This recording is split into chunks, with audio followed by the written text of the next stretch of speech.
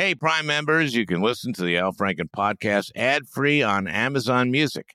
Download the Amazon Music app today. Your last day of vacation and you found time for a deep tissue massage followed by a long mud bath, then a 2-hour nap. Because you're an American Express Platinum Card member and booked your stay at a fine hotel and resort through Amex Travel, which means a 4 p.m. checkout.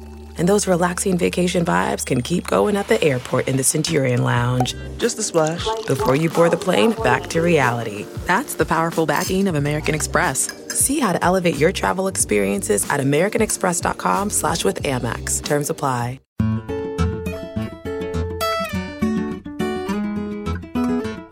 Hey, everybody. Boy, oh boy, we got one with some current news for a change.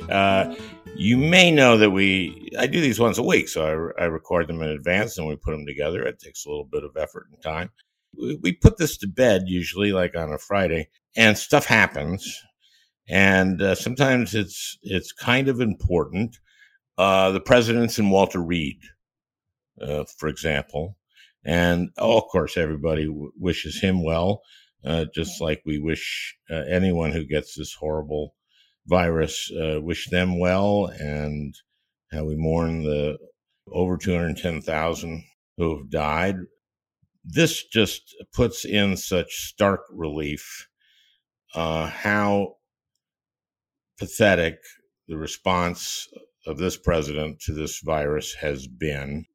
He had a chance to handle this right from the beginning. We learned from Bob Woodward that the president knew about this back in February. He knew what it was. Then he lied about it to the American people and said it was a hoax.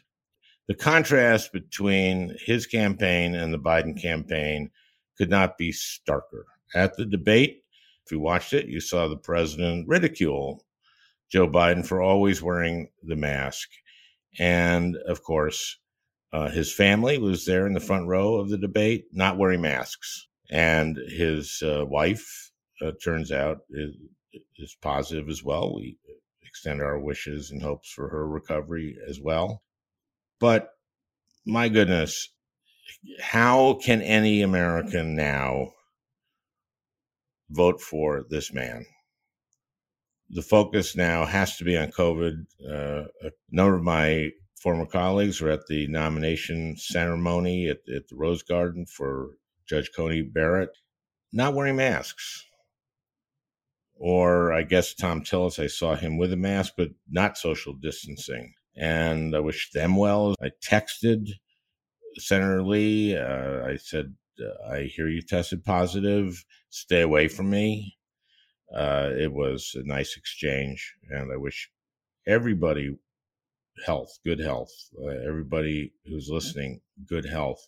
This is ridiculous. We have Norm Ornstein coming up. Norm was at the debate in Cleveland, was eyewitness to the Trump family entering with masks, taking them off, people from the Cleveland Clinic bringing the masks, and they're refusing to wear them. This is what you get when you don't really understand your job. So all of you out there, whatever job you have, please try to understand it. All righty. We'll be right back with the rest of the Al Franken podcast. A great one, as always. Before we go to Norm, I just want to alert fans of the podcast that we have launched the Al Franken Podcast online store, where you can get items such as the Al Franken mug and my I Hate Ted Cruz pint glass, with the caricature I drew of Cruz sitting directly across from him in the Judiciary Committee, and it's etched onto a fine 16-ounce glass. You'll hate it, I guarantee. Just go to alfranken.com and hit store. Did you know that learning actually makes a sound? It's true. Listen. That's the sound of you learning a new language with Babbel. Babbel's tips and tools are approachable, accessible, rooted in real-life situations, and delivered with conversation-based teaching, so you're ready to practice what you've learned in the real world. For example, Let's say you're in Berlin and you want to visit the Fuhrer bunker. It's pretty simple, actually. Wo ist der Fuhrer bunker? Studies from Yale, Michigan State University, and others continue to prove Babbel is better. One study found that using Babbel for 15 hours is equivalent to a full semester at college. Here is a special limited time deal for our listeners. Right now, get 55% off your Babbel subscription, but only for our listeners at babbel.com/Franken. Get 55% off at babbel.com/Franken, spelled BABBEL.com/Franken. Rules and restrictions may apply. Angie has made it easier than ever to connect with skilled professionals to get all your home projects done well. Just bring them your project online or with the Angie app and answer a few questions. With Angie, you can book instantly at an upfront price or request and compare quotes from multiple pros so you can find the best price for your project. So the next time you have a home project, just Angie that and start getting the most out of your home. Download the free Angie mobile app today or visit Angie.com. That's ANGI.com. You went to the debate. You were in Cleveland. We were in Cleveland. We drove to Cleveland to avoid taking an airplane. And we're in the audience, which was an extraordinary thing. I've been to a lot of the debates before. I've had a long relationship with the Commission on Presidential Debates. This one, of course, was run through the Cleveland Clinic. We all had to get the full Monty COVID test and wait for hours self-isolating until we could get the determination that we were negative. And then it was a hall, an auditorium that was fairly big, but they basically had only 70 or so people there. And including Ivanka and Jared, and how much of the family was there? How much of his family? Well, we could see them come in, and it was Ivanka and Jared and a couple of the kids, and they had an entourage that included their usual suspects from Congress, Jim Jordan and Marsha Blackburn. What was interesting about that is they had set up all of these health protocols to protect people. So not only were we required to take the test and be negative, we had to wear wristbands to show it. They took our temperatures coming in and all over the place. And with all of that, everybody wore masks. And the family and the entourage for Trump came in, sat down in the front row, had masks on as they walked in. And as soon as they sat down, they took the masks off. And people from the Cleveland Clinic went over, handed them new masks and asked them to put on the mask because that was a requirement for everybody. And they refused. It was just another sort of affirmation of what kind of people the country's dealing with here. Who would have thought? That's just shocking. Yeah, isn't it? Yeah. So everybody had sort of the same reaction to the debate. Well, I guess there are some people thought it was both candidates were terrible. My feeling is that one of the candidates was especially terrible. And let me tell you which one. Yeah, I'm suspenseful. Yes, which one? I think Trump.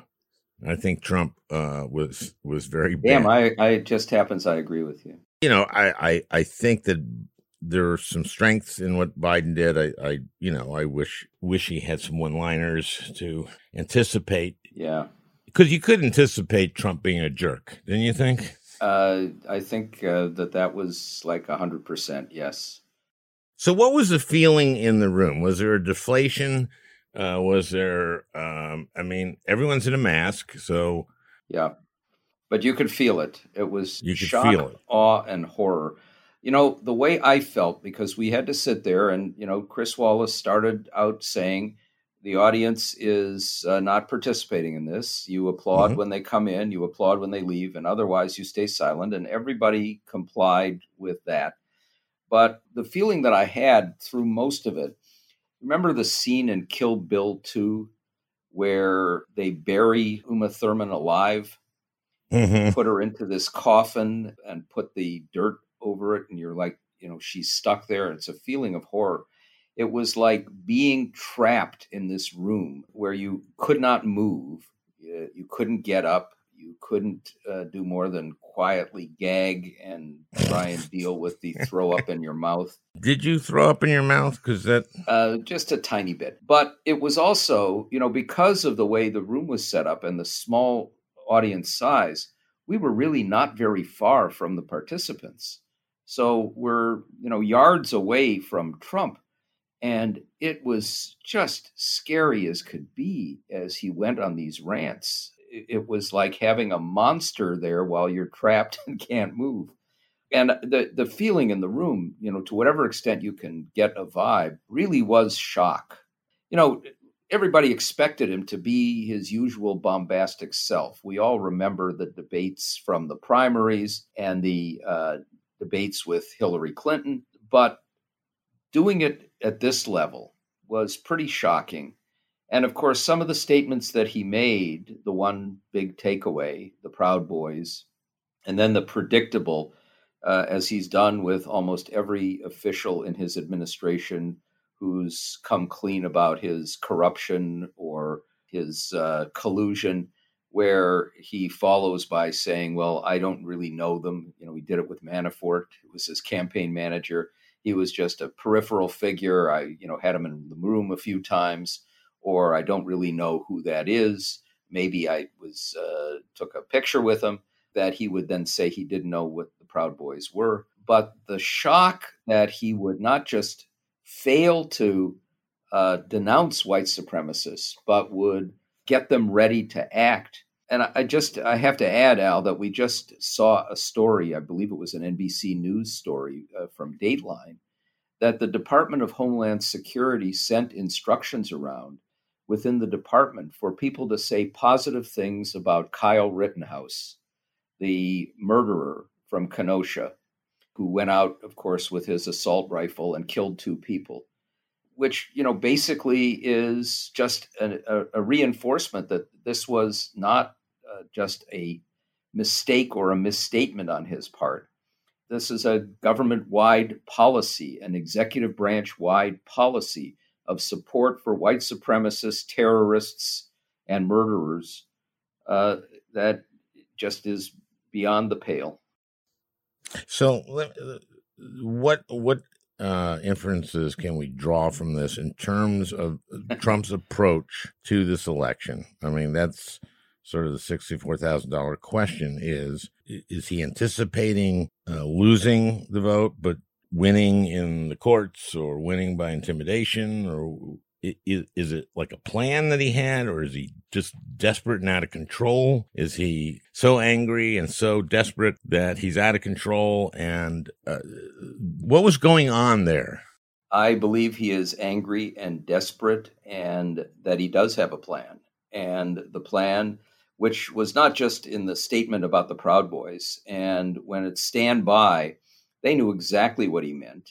And he can denounce them now, which he won't do, say he doesn't know who they are, get his minions to backpedal, but they know exactly what he meant. And remember, he also talked about how his loyal followers, just trying to make sure the election is safe, were kept out of the polling places in Philadelphia, which was basically a lie. Well, no, they were kept out, but they aren't allowed in. They're not allowed in. Poll watchers have to be identified ahead of time, approved to be poll watchers. And they have to be at an official site, and this Yes. was not an election site. So he misstated that. He, of course, lied about these ballots. There isn't a day that goes by when I don't think of the Mary McCarthy comment that every word, including a and the, is a lie. But all of it designed to discredit the election and basically to send people out into the streets. A whole lot of them are going to be armed to try to intimidate voters and to discredit the ballots sent in by mail, because they will not be ones where they can intimidate them in advance. We know now that William DeJoy, his hand-picked Postmaster General, defied a court order on slowing down the mails and ordered him to put back in the mail sorting machines that he had taken out And DeJoy said, we've dismantled and basically destroyed them, which means he's destroyed government property to keep the mails from going out. They refused or failed to send out almost 2 million change of address forms around the country, which means that people will not get in the mail the absentee ballot forms that would otherwise go out to them. The systematic attempt to disrupt the vote, to suppress the vote, and then very possibly to use violence during the early election days and the election day itself, and to very probably try to find a way to declare victory on election eve and figure out ways to stop the vote. These are not just things that we exaggerate or that are made up out of whole cloth, because he's talking about them openly. This is just like Russia, if you're listening, find the 30,000 emails. That was a joke. Openly colluding. Yeah, right. Just like injecting the disinfectant. That came up in the debate. And by the way, maybe you could inject some bleach in your arm, and that would take care of it. This is the same man. That was said sarcastically, that was said sarcastically. And so here's the deal. Yeah, it was sarcastic. Just listen. Right, and then I see the disinfectant, where it knocks it out in a minute, 1 minute. And is there a way we can do something like that by injection inside or almost a cleaning? Because you see it gets on the lungs and it does a tremendous number on the lungs. So it'd be interesting to check that. So that you're going to have to use medical doctors with. But it sounds interesting to me. He's sarcastic in a very different way than most people. And I was sarcastic just now. But here's the thing about stealing the election. Biden was very, very explicit about saying, nope, we're going to have an election. Whoever wins, wins. Biden, I think, was telling Americans, vote. Go ahead, just vote. And I do believe that if we scare people to thinking your vote isn't going to count, your mail-in vote isn't going to count, that fewer people will vote. So I'm just telling all my listeners that because of this, even more so, the importance that you vote and that your friends vote and everyone you know votes. That's the way we beat him. Because I think the only way he doesn't steal this election is if he can't. I think you're spot on there. And I'm actually more hopeful now. You know, people have been criticizing the debates and saying, what do we need these for anymore? And, this was just a horrible experience. The word shit show was used by almost everybody. Dana Bash on CNN immediately said shit show. Yeah. It was just great to see. Yes. But, for all of that, I actually, after the nightmare of sitting through that yards from Trump, I reflected on it a little bit and I thought, this actually was extremely valuable in one particular way. For an awful lot of voters out there who don't follow this stuff day to day, they've seen Trump bloviate and they've seen him lie here and there. They, hear about the tweets or they read the tweets. They see some of the comments he's made in press conferences. But you had people watching him in a sustained way for 90 minutes and seeing the sociopath turn into psychopath, the overt white supremacy, and anti-Semitism, by the way. The Proud Boys are deeply, deeply anti-Semitic. Oh, I didn't know that. I just thought they were just racist. Oh, well, that's nice to know. Yeah, occasionally they go together. I don't know why. Yeah, but I'll stay away from, if I see a Proud Boy, I'll just say, oh boy, I'm from Minnesota, I'm Lutheran. Something like that. And I'm white. I'm a white Lutheran. I'm a white Lutheran. Well, you could see I'm white. Yeah. But you might think I'm Jewish, but boy, am I not. Yeah. Tell you that, the Proud Boy. Learn how to pronounce the word Aryan. Anyhow, they saw what a monster he is, and in a sustained way. And I think that's going to actually help when people vote. I think it's going to make some difference at the margins. And what I'm hopeful for is that in a state like Florida, they've already started to process the votes by mail coming in. They've had votes by mail coming in for a little while. If that means we could if this is not close, get a result from Florida relatively early on the evening of November 3rd. And if he loses Florida, he has no claim whatsoever to declare victory. That's a big if. That's a big if. Florida has. It's a big if, but there are other states that will follow along the way. What I'm most worried about on election day itself, and we've seen this in a couple of instances, it's almost like they're doing beta tests, is that we're going to get these armed thugs out there basically blocking the entrance to polling places. Now that's illegal, but I don't know in some places whether the police will actually step in and make them move away. And one of the things that's been little noticed here, one of the most pivotal court decisions that we've had involving elections, and by the way, we've had many instances. The lawyer who you know well, Mark Elias, has been extraordinarily active in 35 states and has gotten many courts to overturn some of these rulings that have made it more difficult for people to vote. We've actually had some pretty good decisions out there in a number of states, including ones like Montana just the other day. We had a court decision in New Jersey. A couple of decades ago, the Republican Party was suppressing votes by putting out off-duty cops in uniform with their weapons, basically trying to scare off and intimidate voters. And it was blatant enough that they got sued, and a judge worked out a consent decree where nationwide they agreed they wouldn't do this anymore. And just this year, a judge lifted that consent decree. It expired. It was not reinstated. It was the same reasoning as John Roberts used in the Shelby County decision eviscerating the Voting Rights Act.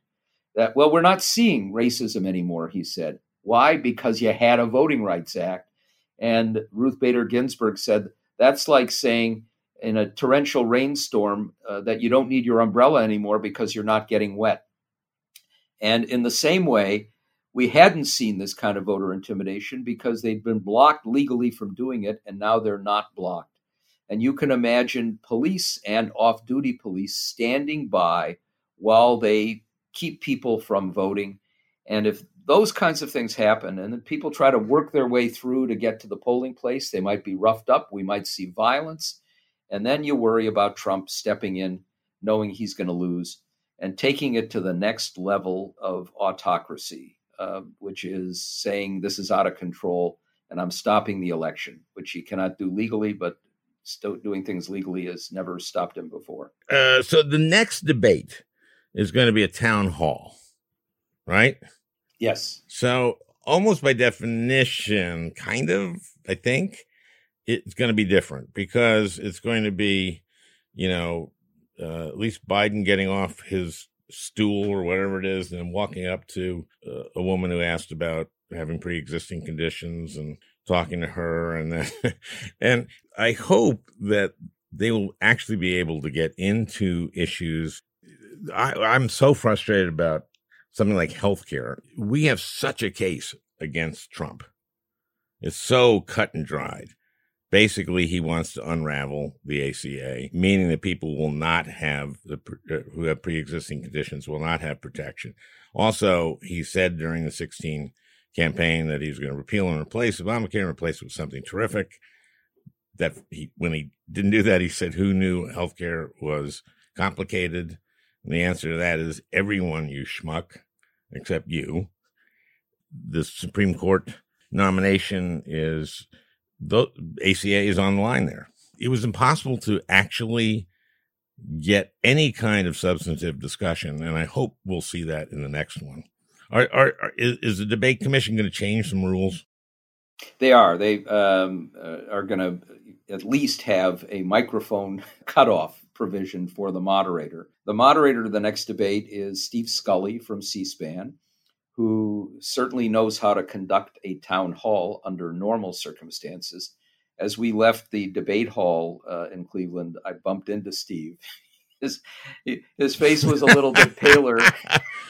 For those who don't watch a lot of C-SPAN, C-SPAN's very interesting because they're great about this. C-SPAN, of course, was started by the cable industry, right? cable TV to Yep. put, and it's Yep. the public affairs. Brian Lamb, and it's great. It's because they just have to be, they're neutral. Boy, are they neutral. And I remember going on C-SPAN when, with my book, Rush Limbaugh is a Big Fat Idiot and Other Observations, when I first came out. And I was doing jokes, and I was being interviewed. I can't remember who it was, but it was someone like Steve Scully. And I was doing jokes, and they can't laugh because that shows some bias. Yeah. And it was great because I could see them wanting to laugh but not laughing, Yeah. and I really respect that. And you tried really, really hard to get them to laugh. Yeah, I remember, oh God, on that thing, I just said something about mistakes I had made, and I said that I'd done a fundraiser for Pol Pot. And then I remember taking phone calls, and I got one from a right-wing woman who didn't like anything I said. But then she said, I said, is there anything I said that you liked? And she said, I like the Pol Pot joke. Anyway, so the point is that Steve Scully is the most neutral person. That's what he does, but he's pretty mild-mannered. You know, if you had Steve Scully moderating a town hall between Barack Obama and Mitt Romney, you couldn't ask for anybody better to do that. Any normal candidates, this will be a challenge. But I also think there's a natural sort of break on Trump in this setting because you're being asked questions by voters. And if you go completely off the rails the way he did here, it's going to be harder and more jarring. And you can imagine an average voter saying to him, cut that stuff out, try and be a president. That would be more effective than what Chris Wallace tried to do. And this has sort of been my point where people say, well, we shouldn't have any more debates. That was ridiculous.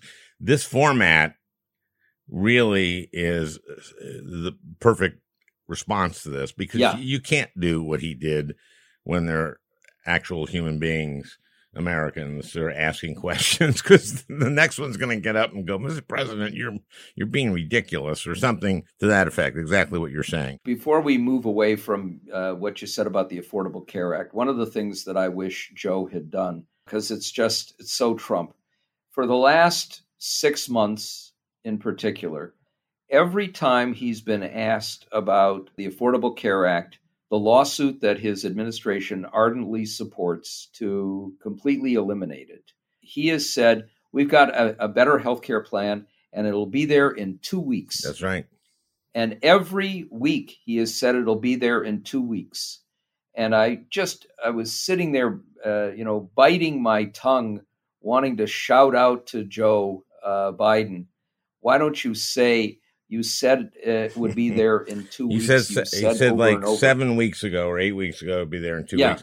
Well, of course, he's never had a plan. He doesn't There's know no plan, a thing about and there healthcare. will not be a plan, and they cannot have a plan.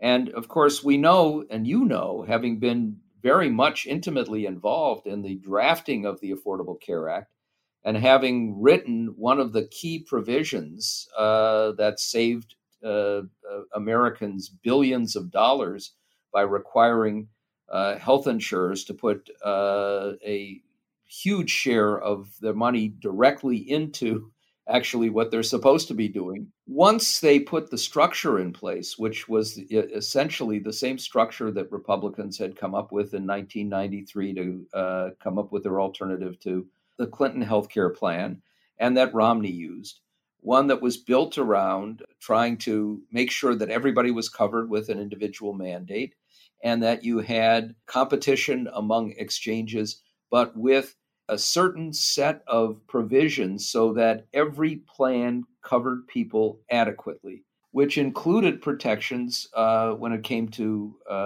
pre-existing conditions.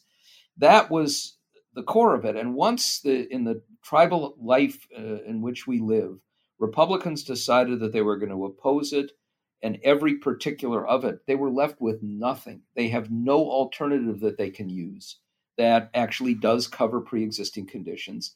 And all the talk about how they would protect it is as empty as the moral fiber of Donald J. Trump. There was no ability to talk for 30 seconds, for 20 seconds, for 10 seconds. And to some extent, that worked to Trump's advantage, because I got the feeling at some point he might have said, oh, shoot, I could either learn something and prepare for this, but I haven't in the last 4 years. It's like going into a athletic competition and you haven't done any exercise in 4 years and then going like, well, I'm going to into the ring with, Muhammad Ali. I think I better train this week. I mean, he has no ability. He doesn't know anything. And he has no interest in knowing anything. Exactly. So instead of that, he interrupted and yelled, and so that you couldn't talk about anything in any depth at all. And I hope that at least in this new format, they will be able to do that, because you would be able to destroy this guy if you could actually talk about healthcare, if you could actually talk about climate, if you could actually, and this guy would just go, he'd just say, no, the Obamacare is terrible. That was literally something he said, right? Yeah. It was interesting to watch when the family came in and the entourage came in, but the family especially, the Trump family, they did not look happy at the beginning of the... Yeah, that's weird, because they're such happy people. Well, I think there may have been a couple of reasons. One, it's entirely possible that they had cautioned him against going too far and that he had rejected it. But if I had to guess, my guess is that on the plane coming in, they had some intense discussions about Trump's taxes.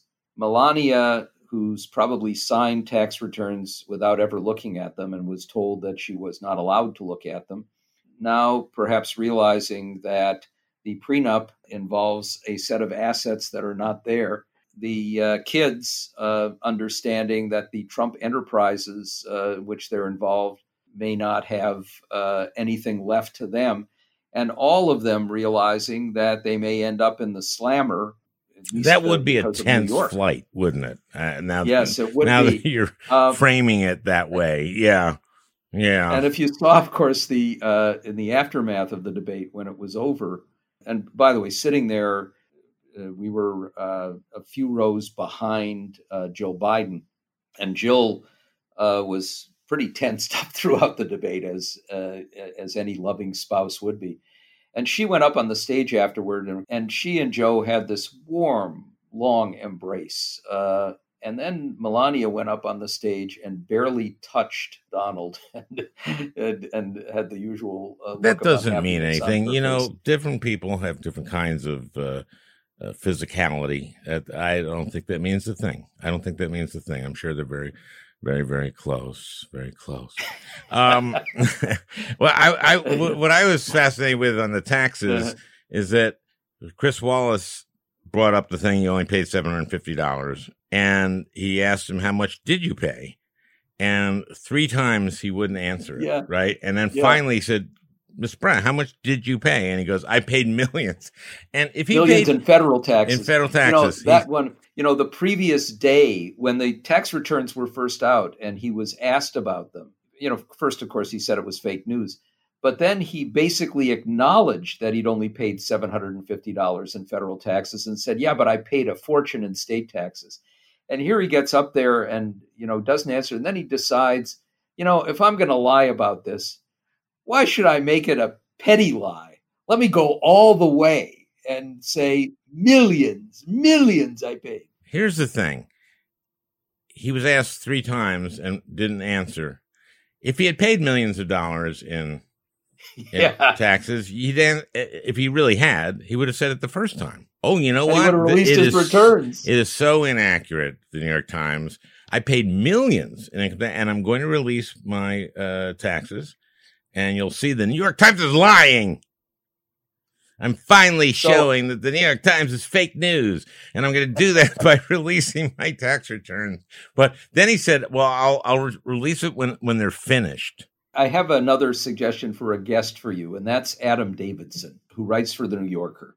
And Adam has been all over this story, sort of combed through these tax returns, because, of course, the real story is not just that he lied and manipulated to keep from paying taxes, stiffing the IRS and saying to Michael Cohen, can you believe what idiots there are, when he got a clearly undeserved $80 million, $70-some million refund.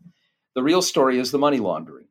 And what Adam has pointed out is that when Trump was in this dire position, facing personal bankruptcy and all of that, and then all of a sudden in like 2011, he's got this bundle of cash and he's using it to buy golf courses, all of these investments that have been hemorrhaging losses ever since. But it's classic money laundering. And this was right around the time that the Azerbaijanis and the Russians were laundering money through to buy golf courses. So, and he was paying cash, which of course real estate people never do. They want to leverage themselves. There are like smoking guns everywhere here, suggesting that this was money laundering. I did a tweet the other day that was, I think it's time for the Southern District of New York and the New York Attorney General to depose Anthony Kennedy's son. You will remember that Trump, on the floor of the House chamber when he was doing a State of the Union message, when Kennedy was still a Supreme Court justice, went up and they had a pretty warm exchange in which Trump, they caught on the audio, was talking about how wonderful Kennedy's son was. Then we get this bizarre experience of Kennedy resigning prematurely so that his protege, Brett Kavanaugh, could get on the court.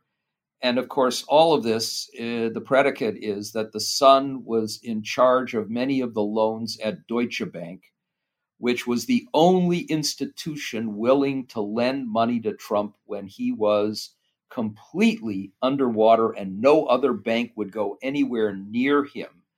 And we need to learn more about that because, of course, Deutsche Bank is notorious for laundering through Russian money. There are ties here that are amazing. If we defeat this guy, I think there's going to be a lot of investigations into this, and which is why he's so desperate to do anything he can to keep from leaving. So, Norm, thank you. Al, it was fun talking to you. Always, I hope Norm. We'll do it again soon. Well, thanks very much to Norm Ornstein. We're going to take a break, and we'll be right back with Franklin Foer and Natasha Bertrand. Hey, I'm Ryan Reynolds. Recently, I asked Mint Mobile's legal team if big wireless companies are allowed to raise prices due to inflation. They said yes. And then when I asked if raising prices technically violates those onerous 2-year contracts, they said, "What the f*** are you talking about, you insane Hollywood ass?" So to recap, we're cutting the price of Mint Unlimited from $30 a month to just $15 a month. Give it a try at mintmobile.com/switch. $45 up front for 3 months plus taxes and fees. Promo rate for new customers for limited time. Unlimited more than 40 gigabytes per month. Slows full terms at mintmobile.com. This episode is brought to you in part by Audible, your go-to destination for thrilling audio entertainment. Whether you're looking for a hair-raising experience to enjoy while you're on the move or eager to dive into sinister and shocking tales, Audible has an exclusive collection of thrillers from best-selling authors that will keep you on the edge of your seat, like The Guest List by Lucy Foley. Experience stories like never before, where every chilling detail is brought to life by captivating sound design. Plus, as an Audible member, choose one title a month to make yours forever. And now, new members can try Audible free for 30 days. Just visit audible.com/WonderyPod or text WonderyPod to 500-500. That's audible.com/WonderyPod or text WonderyPod to 500-500. Frank Foer, staff writer for the Atlantic Monthly, and Natasha Bertrand, national security correspondent for Politico and political analyst for NBC and MSNBC, join me. Guys, let's start with John Ratcliffe. He's the director of national intelligence. Let me put it this way. If you were the president, would you want John Ratcliffe to be your national intelligence director? Well, if I was the president and I wanted somebody slavishly devoted to my interests who would be willing to overlook facts and threats to the United States in order to protect my political future, then I'd say Ratcliffe is the guy. Okay. How about you, Natasha? Ratcliffe had virtually no experience in the intelligence community before he was appointed to this position, which has traditionally been held by veterans of the national security and intelligence communities. He had about a year and a half on the House Intel Committee as his kind of qualifying experience to be appointed to this role. And of course, he was a huge defender of Trump during impeachment. So I would say that if I were Trump, this is the perfect person to have in this position. If I were any other president, this is probably not the guy that you want in that role. Okay, well, you guys are biased because you know a lot about this. Am I correct? In what sense? Well, this is your beat, and it has been your whole career, right? Yeah. So I've been covering national security and politics since I started journalism. And this is someone who, people in the intelligence community were like, well, I guess he's better than Rick Grinnell, but not by much. Rick Grinnell's another Trump loyalist who was the acting director of national intelligence for a few months before Ratcliffe was appointed. And neither one of them have intelligence experience, but as the president has been trying to purge people within the intelligence and national security communities who don't agree with him, it makes logical sense that these would be the people that he selects for that very important position. Recall, Al, that he was actually nominated, or Trump flirted with nominating him for this post many months ago, where he had even less experience on the Intelligence Committee. And most Republicans in the Senate kind of threw up their hands and said, this is even too much for us to swallow. And in the Trump era, Republicans rejecting a hack Trump appointee is a rarity. So I think that on the hackometer, that was, I think, a sign that he was pretty far gone. But he got a couple more months of seasoning. Yeah. So what did Ratcliffe do lately? I mean, why are we talking about him? I mean, I know the answer to this, but you guys don't. Well, on Saturday, he announced that the Office of the Director of National Intelligence would no longer be giving in-person briefings to Congress about election security. So they would be sending written products to the committees to read about activities related to threats to the 2020 election, but they wouldn't be sending people to have conversations with members of the House and Senate about election security concerns. So what they said was that they were really worried about leaks, and that's why they put an end to this practice of having people go down there and actually speak to the members about these threats. But it doesn't really add up because there had been leaks for many, many months about election security issues from the Hill, which is always to be expected. And they continued to schedule these briefings. So something seems to have changed in the last week or so that made Ratcliffe feel compelled to tell members of Congress that, hey, we're not going to engage with you in person anymore. Because that kind of in-person engagement makes it so that members of Congress can actually push back and ask questions and elicit more information from the intel community than just something that they would receive on a piece of paper. And those confrontations were the things that were leaking. And ultimately, what did leak was that a top official in the government had said that Russia was again trying to help Trump win re-election. The intel community, particularly Ratcliffe, was not happy about that leak. Subsequently, it's been scrapped, the in-person briefings. But I think we also need to stitch this incident, which could seem minor, into a broader narrative about how the Trump administration has handled questions about Russian interference. And so if we jump back to, I think it was February, the acting director of national intelligence was a guy called Joseph Maguire. And unlike Ratcliffe, he was a veteran of the intelligence services, a widely respected guy, the type of person that you would like to have in this job. And one of his deputies went to, I believe it was the House Intelligence Committee, and described the threat of foreign interference and answered questions. And a few weeks later, Maguire and his deputy were fired by Trump. And so the problem is that there is this kind of relentless pattern that kind of traces back even to the Comey firing at the very beginning of the administration, where the administration doesn't really want to talk about Russian interference. It doesn't want to answer questions about the 2016 campaign. This is just a very dangerous situation, because in order for the nation to defend itself against an attack by Russia. It needs to be able to talk about the prospects that it's being attacked by Russia or China or Iran or whoever, because it's a vast distributed system. There are 8,000 jurisdictions that administer elections and are potentially vulnerable to Russian attack. And so if the people who know aren't saying that there's a threat, the people down the line aren't going to do what they need to do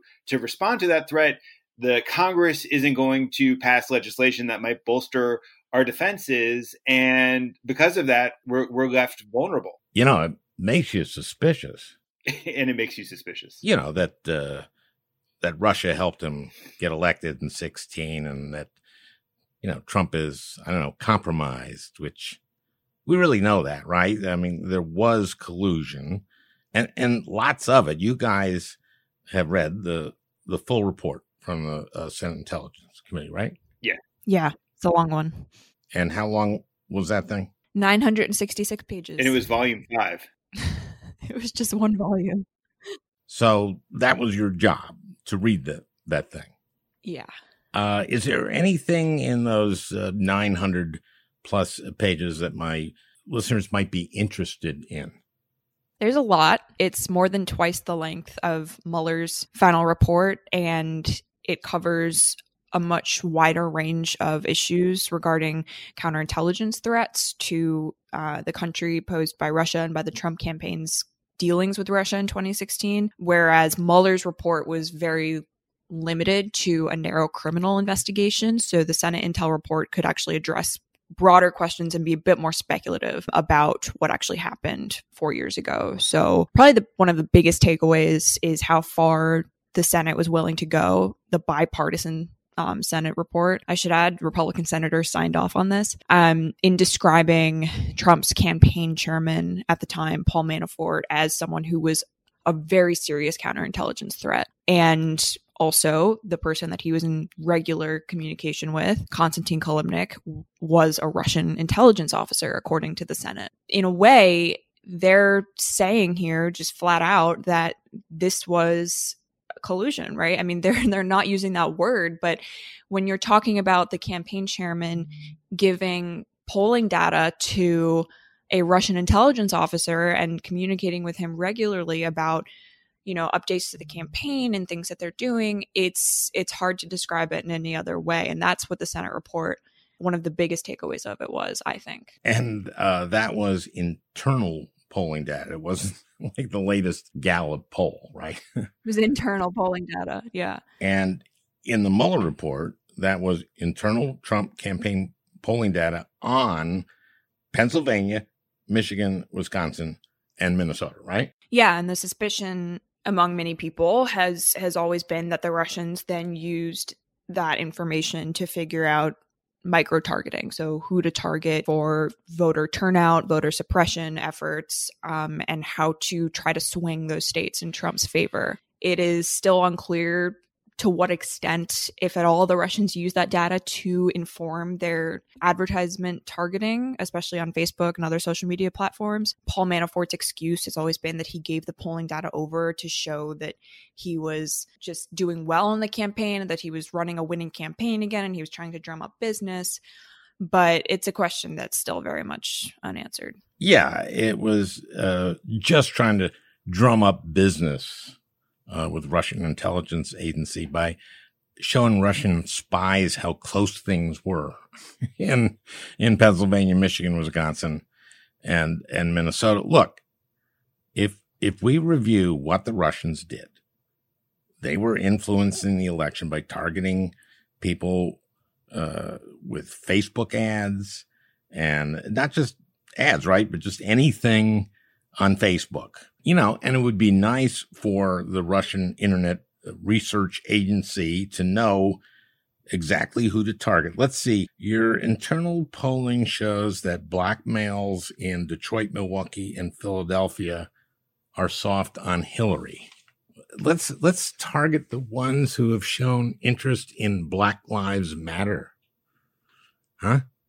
You know, let's target them with anti-Hillary stuff. Yeah, Al, just to refresh everyone's memory, Konstantin Kilimnik was Paul Manafort's right-hand man, that when Paul Manafort started doing work in the former Soviet Union in 2004, he didn't speak the language, any of the languages, and so he needed an interpreter. And he hired Kilimnik to be his interpreter. And Kilimnik is a diminutive little guy who comes from Russian-speaking part of Ukraine, who studied at the Russian military intelligence linguistics school. He was kind of Manafort's Manafort. He would trail after him.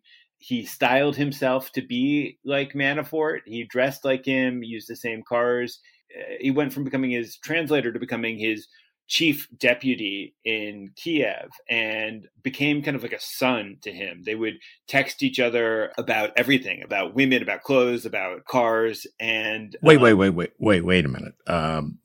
Women. Paul Manafort was married. He had a mistress in Kiev. That is so disappointing. Yeah, no, I know. A man of a high moral character, you don't expect something like that out of him. I wasn't counting on being disillusioned in this interview. No. So Manafort, even as he's come back to the United States to restart his career, is talking to Kilimnik on a daily basis. And they communicate surreptitiously. And so they use encrypted communication devices where their messages automatically disappear. And they would write one another draft emails that they would never send, that they would keep in folders on an email account that they shared, so they could perpetually erase them after having read them, and there was no record of transmission. And so there's two things I think that are significant in this report. One is that they were talking every day about confidential sorts of things, and so we don't know what he was passing on. And the report is very explicit in saying that Kilimnik didn't just study at the Russian military intelligence linguistics school, but that he was an active Russian agent through the campaign.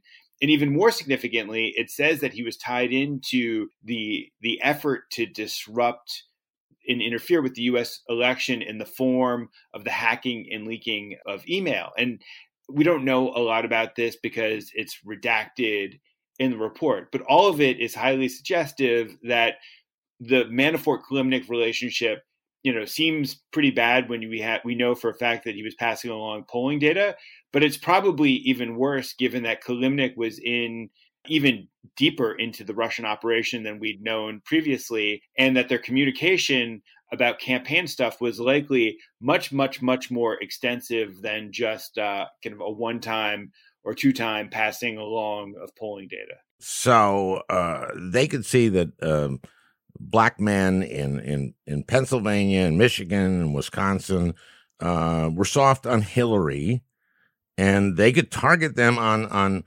Facebook using Facebook's algorithms, which are also very granular, and target Black men in Philadelphia and Detroit and Milwaukee who have shown interest on Facebook in Black Lives Matter, and target them with negative stuff on Hillary, like her super predator quote from like 1994.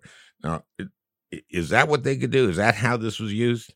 I think so. And I also think it's worth noting here how unprepared the intelligence community was to deal with something like this. So in multiple accounts, people who worked for the FBI, who worked for the agency, who worked for DHS at the time, they've all said that, they just had no idea how to deal with the onslaught of disinformation and basically the targeting that was done to American voters by the Russians, because they had never experienced anything like that before. They had never had to deal with social media campaigns and influence operations online to that extent.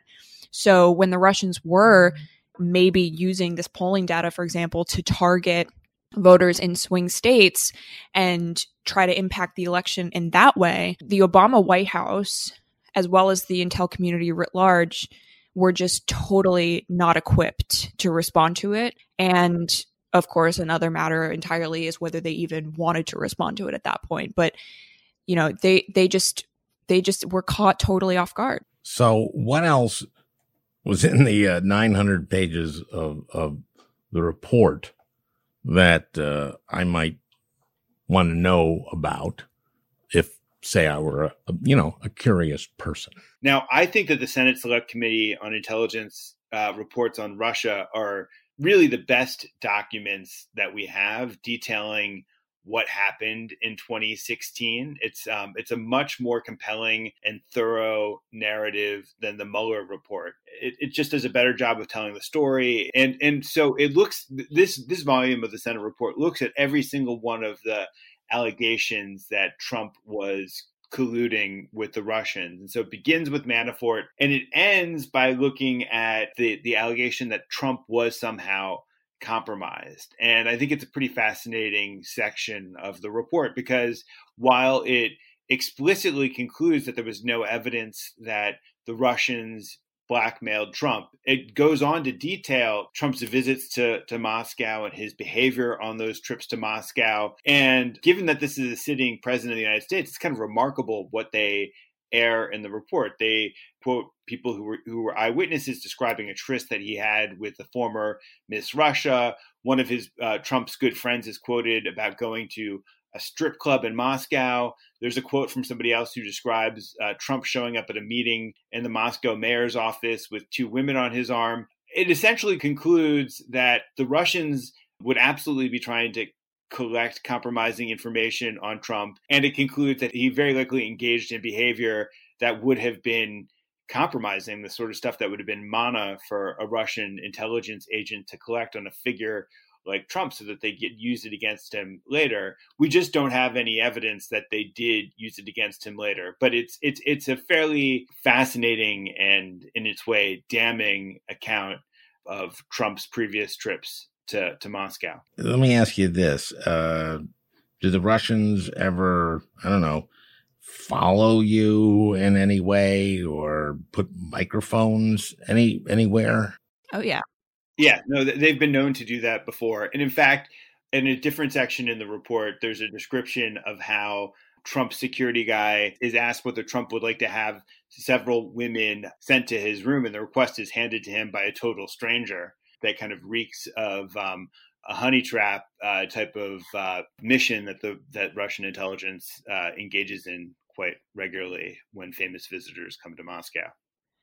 And the Senate report had so much detail. I mean, they actually managed to get the receipts from Trump's room in Moscow from his visit to 2013, showing that his room had actually run up a hefty bar tab of like $150. And that in and of itself raised questions because Trump doesn't drink alcohol. So who was running up that bar tab and who was in his room? And what does this say about his comments about what he actually did in Moscow that night? And there are little details throughout the report that just reveal the immense amount of information the Senate was able to collect in the last 4 or 5 years that investigators are still flagging as potentially significant.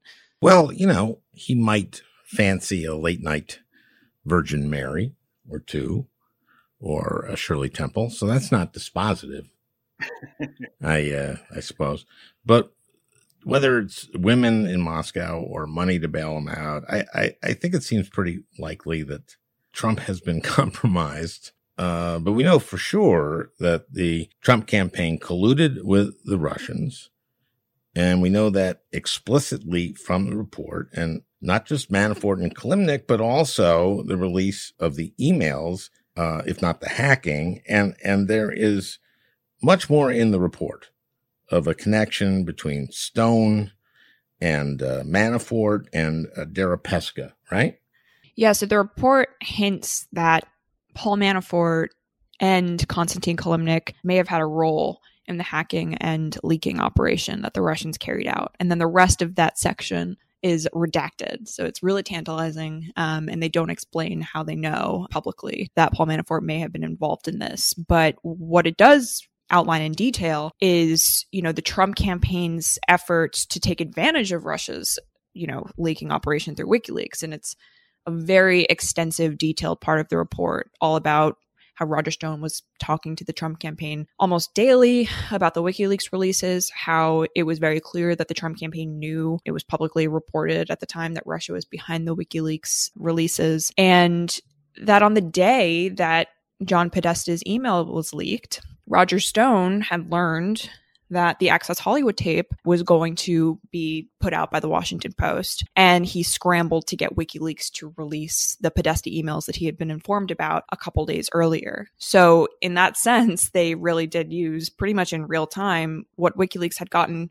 that the Russians had stolen from the Democrats to help them politically. The timeline there is laid out, I think, in the most detail that we've seen and in the most incriminating way that we've seen, frankly. If we just examine the few things that we've been talking about, they kind of sum to one of the biggest scandals in American political history, that you have the manager of a presidential campaign in daily contact with a Russian intelligence agent who was working to subvert the election. You have a top campaign advisor to the Trump campaign in daily communication with a cutout for the Russians, who was able to release devastating information at a crucial moment in the campaign where the Trump campaign could have been destroyed by the Access Hollywood tape, but managed to use Russian WikiLeaks to redirect the conversation. So, what we're talking about are really significant channels of communication, and talking about collusion that actually substantively changed the trajectory of the campaign. And let's not forget the release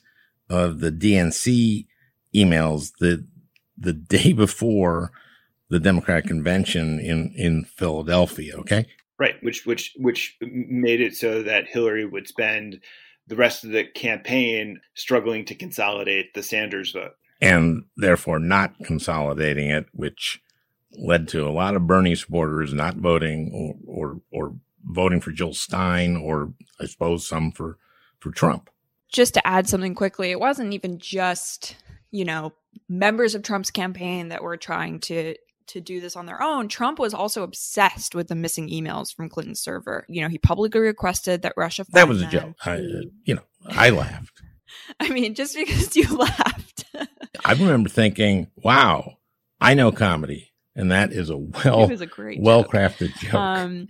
But he, this was something that he was overseeing, essentially. And members of his campaign were more than willing to carry it out for him. And the other issue that the Senate report brings up is that, they come the closest that anyone has in saying that Trump lied under oath to Mueller when he submitted answers to written questions saying that he didn't remember his conversations or having any conversations with Stone about WikiLeaks. The Senate report said that was just highly implausible, and just raised the likelihood that Trump committed perjury in that sense.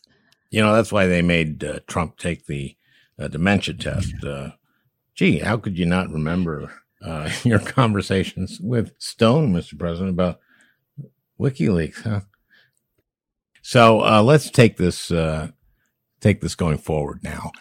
Maybe there's a reason, perhaps, that Radcliffe will only submit written briefings and not allow committee members to ask questions of his people. What do we think is going to happen between now and the election in terms of what the Russians are going to be doing?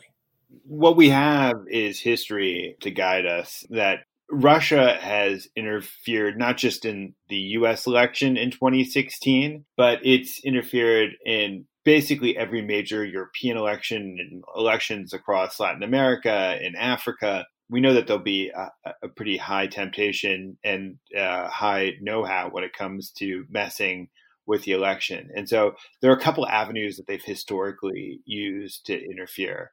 One is that they've collected a tremendous amount of information about the electronic systems that are the infrastructure for American voting. The American electoral system is hugely dispersed. There are more than 8,000 jurisdictions that administer elections. And Russia, in the last election, managed to probe the computer systems of all 50 states when it comes to their election infrastructure. And they managed to also infiltrate the systems used by the vendors that sell equipment to these jurisdictions. So they have this incredible topography of the electronic infrastructure of American electioneering. And the question was, last time they collected all this information, but they decided to stop just short of actually interfering with the election. And according to a lot of people in the Intelligence Committee, what they were doing was casing the joint. They were collecting information that they could use in a future attack. And they've launched similar sorts of attacks in places like Ukraine. The other thing that they can do is that they can continue the social media campaigns that the Internet Research Agency and trolls in St. Petersburg perpetrated in the last election. That's become significantly harder because the social media companies, to their credit, have clamped down on some of this interference, and there's better information sharing. And so that's possible, but a little bit harder to do. They can hack and release emails and communications belonging to people in the various campaigns. And if they did something like that, they would likely do it at the last minute when it can achieve maximum chaos. And that's been a pattern that they've established in other countries. And lastly, they can move money into American campaigns. And that's something we just pay very little attention to, even though we now have hard evidence that they successfully did that in 2016 and 2018. We have the indictments of Rudy Giuliani's co-collaborators, Parnas and Fruman. And in that indictment, it was clear that a Russian individual who was unnamed was sending hundreds of thousands of dollars into super PACs. And that money found its way into helping Republicans. In Trump, yeah. There's also an operation that Russia-linked actors are carrying out right now to smear Biden that the top counterintel official in the U.S. announced publicly a couple weeks ago, which was really remarkable that he would actually name one of these Russia-linked actors who was trying to undermine Biden in this election. But we may not get that kind of information moving forward due to the change that the Director of National Intelligence made. Can you explain that one? What was that one, and what did it reveal? Essentially, Bill Evanina, who's the top counterintel official in the country, announced in a public statement that a guy by the name of Andriy Derkach, who's a Ukrainian lawmaker, was trying to sow disinformation about Joe Biden and his relationship with the Ukrainians prior to the election to try to smear him as corrupt and as a thief, and basically spreading Russian talking points about how Joe Biden and not Trump is the corrupt one, and about how Joe Biden and not Trump is the one who is practicing nepotism and all of this stuff with regard to his son, Hunter. So that's sort of an extension of the impeachment. Exactly. So it was the Trump defenders' argument during impeachment, counter-argument that no, Joe Biden really does need to be investigated and Trump was right to ask the Ukrainian president to do this, now is being extended into people who, according to the U.S. intelligence community, are actually working on behalf of Russian interests to push this into the mainstream. And they're being successful in large part because of Republican members of Congress who are allowing this to be laundered into their committees. So whereas the Russians had a lot of help, frankly, from the media in 2016 and kind of getting this information into the mainstream, now it seems like they're successfully getting members of Congress to legitimize it. Let's move on to the election that's coming and what the Russians are going to do. You know, a lot of people say, well, the Russians are going to be back, but I don't think they actually ever left.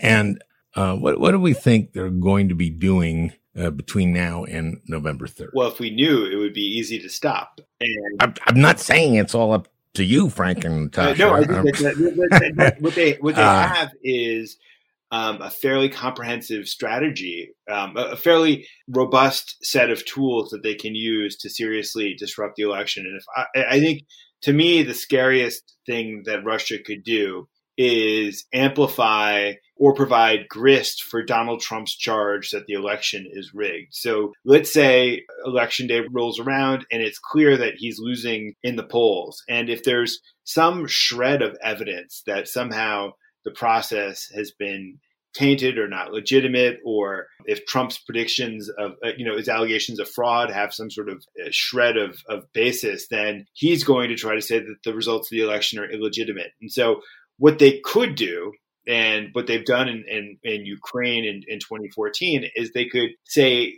hack into the Wisconsin State Board of Elections website and put up false results that showed that Trump was actually losing. And that suddenly would give every Twitter demagogue, conspiracy theorist, the president, basis for trying to discredit his loss. And I think that's really the nightmare scenario that we're facing. And it would be fairly easy for the Russians to pull something like that off.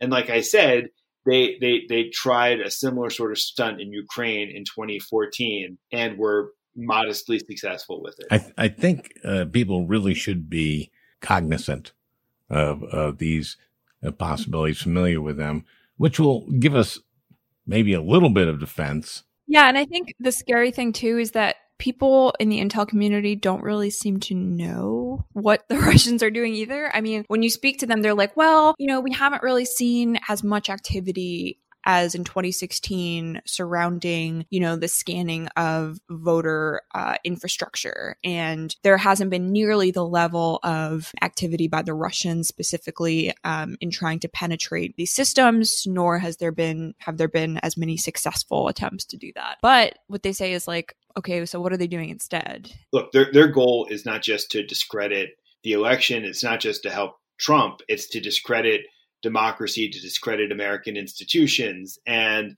there are just so many potential targets. I've heard a lot of experts talk about their fear that media is going to be a juicy target for Russia this time, that it's not like Republicans need any further evidence to get upset at media and to believe that media is biased. But, it's not inconceivable that Russia could hack the AP or the New York Times and reveal correspondence between writers and editors that somehow expose media bias in a way that kind of further ratchets up distrust of media and further cranks up the anger of Trump's base.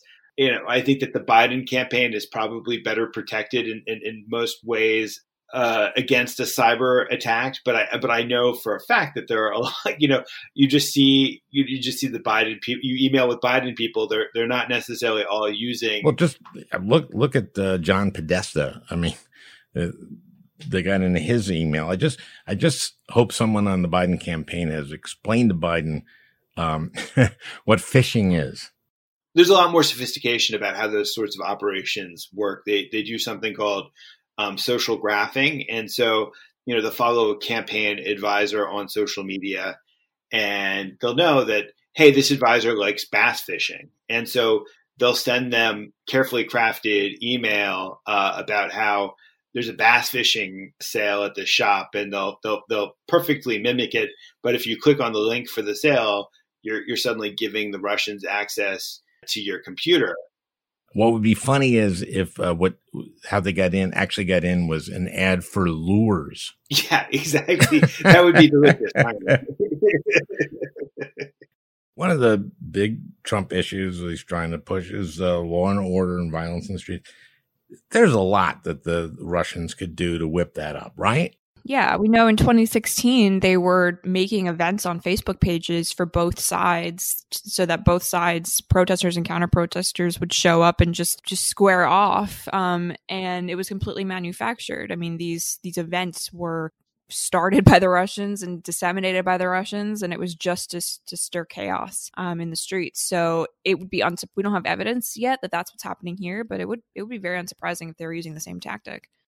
So this is a very fertile area for them to, make hate groups show up, say Portland.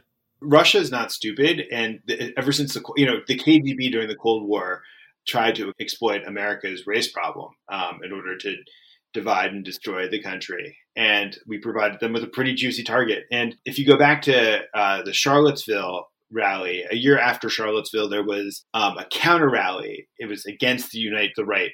And that rally began with people in St. Petersburg posing as Americans, sending direct messages over Facebook to various Americans, and then having extended conversations with those Americans about how to orchestrate the logistics for such a rally. And it poses a very complicated question for the social media companies, which is the Russians may have seeded the idea, but it was Americans who carried the idea forward. And at what point does it become illegitimate. But we know that they've been in touch with the far right, and on social media, they've tried to stoke and promote and amplify far right arguments, arguments of militias.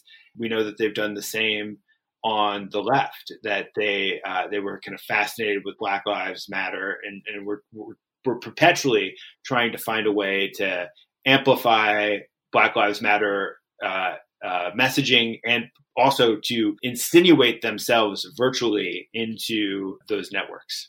So right now it is in Trump's interest to heat things up, to stoke things up himself, but he also has a partner in that. When you look at what Russia's objectives are in American politics, you'd have to say that they're succeeding pretty wildly. Some of it is their doing, that they've been shrewd in how they've stoked hatred, but most of it is our own doing. We're pretty good at trying to destroy our own democracy and the basis for our own politics.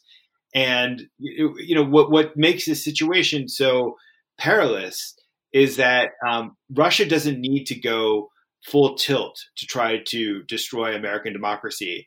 A feather push from Russia could have devastating effect. And if they decide to just kind of gently push certain buttons or to inject certain pieces of misinformation into the system at the appropriate moment, it could just have devastating effect. What should we be looking for the remainder of the campaign to see what might be coming from the Russians or other allies of Trump and the Trump campaign? Probably disinformation is a big one. That's still a serious problem. As Frank said, the social media companies have done a good job. Well, an okay job of clamping down on some of it, especially when it comes to foreign actors spreading disinformation. But just kind of being savvy news consumers and asking where this information is coming from and who is motivated to put it out and what is suspicious about it, I think could go a long way in identifying these efforts by foreigners to interfere. The Russians, I think, probably have changed their tactics a bit since 2016 because they know that they've been caught. Not that they probably care, but they know that everything that they were doing in 2016 is kind of out there as having been tried and true. So paying attention to things that I think the intel community is trying to put out there about the people and the individuals who are pursuing these Russian efforts is also important, because as opposed to in 2016 when the intel community was extremely tight-lipped about any of this stuff because Obama didn't want to put his finger on the scale, we've actually seen a bit more transparency this time around coming from FBI, DHS, and the intel community writ large about Russia's motives and about, what they're actually trying to do, which is undermine Biden. Those are pretty remarkable statements for them to be putting out. And experts say that we just really need to read between the lines on these things and recognize that this is them trying to be proactive this time around.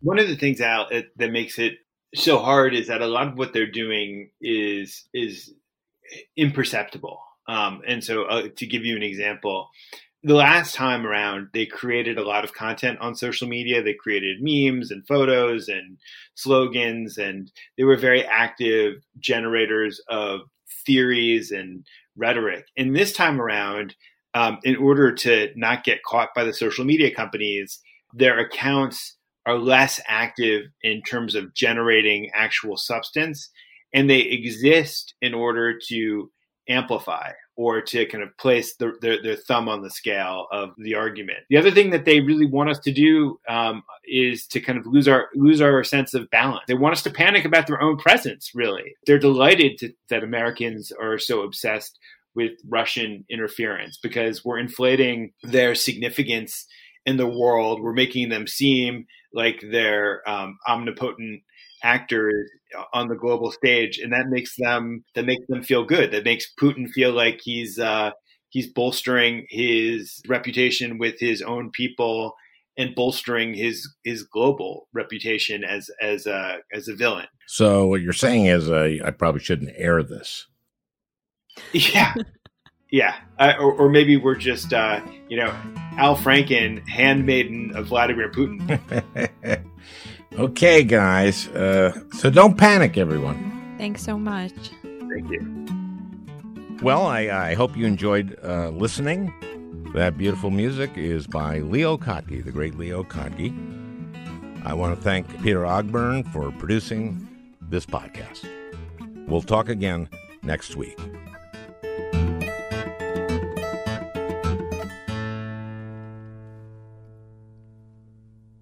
Hey, Prime members, you can listen to the Al Franken podcast ad-free on Amazon Music. Download the Amazon Music app today. Or you can listen ad-free with Wondery Plus in Apple Podcasts. Before you go, tell us about yourself by completing a short survey at Wondery.com/survey. The early 2000s was a breeding ground for bad reality competition series. From shows like Kid Nation, CBS's weird Lord of the Flies style social experiment that took 40 kids to live by themselves in a ghost town, to The Swan, a horrifying concept where women spent months undergoing a physical transformation and then were made to compete in a beauty pageant. Hi, I'm Misha Brown, and I'm the host of Wondery's podcast, The Big Flop. Each episode, comedians join me to chronicle one of the biggest pop culture fails of all time and try to answer the age-old question, who thought this was a good idea? Recently, on The Big Flop, we looked at the reality TV show The Swan. The problem, this dream opportunity quickly became a viewing nightmare. They were isolated for weeks, berated, operated on, and then were ranked by a panel of judges. Follow The Big Flop on the Wondery app or wherever you get your podcasts.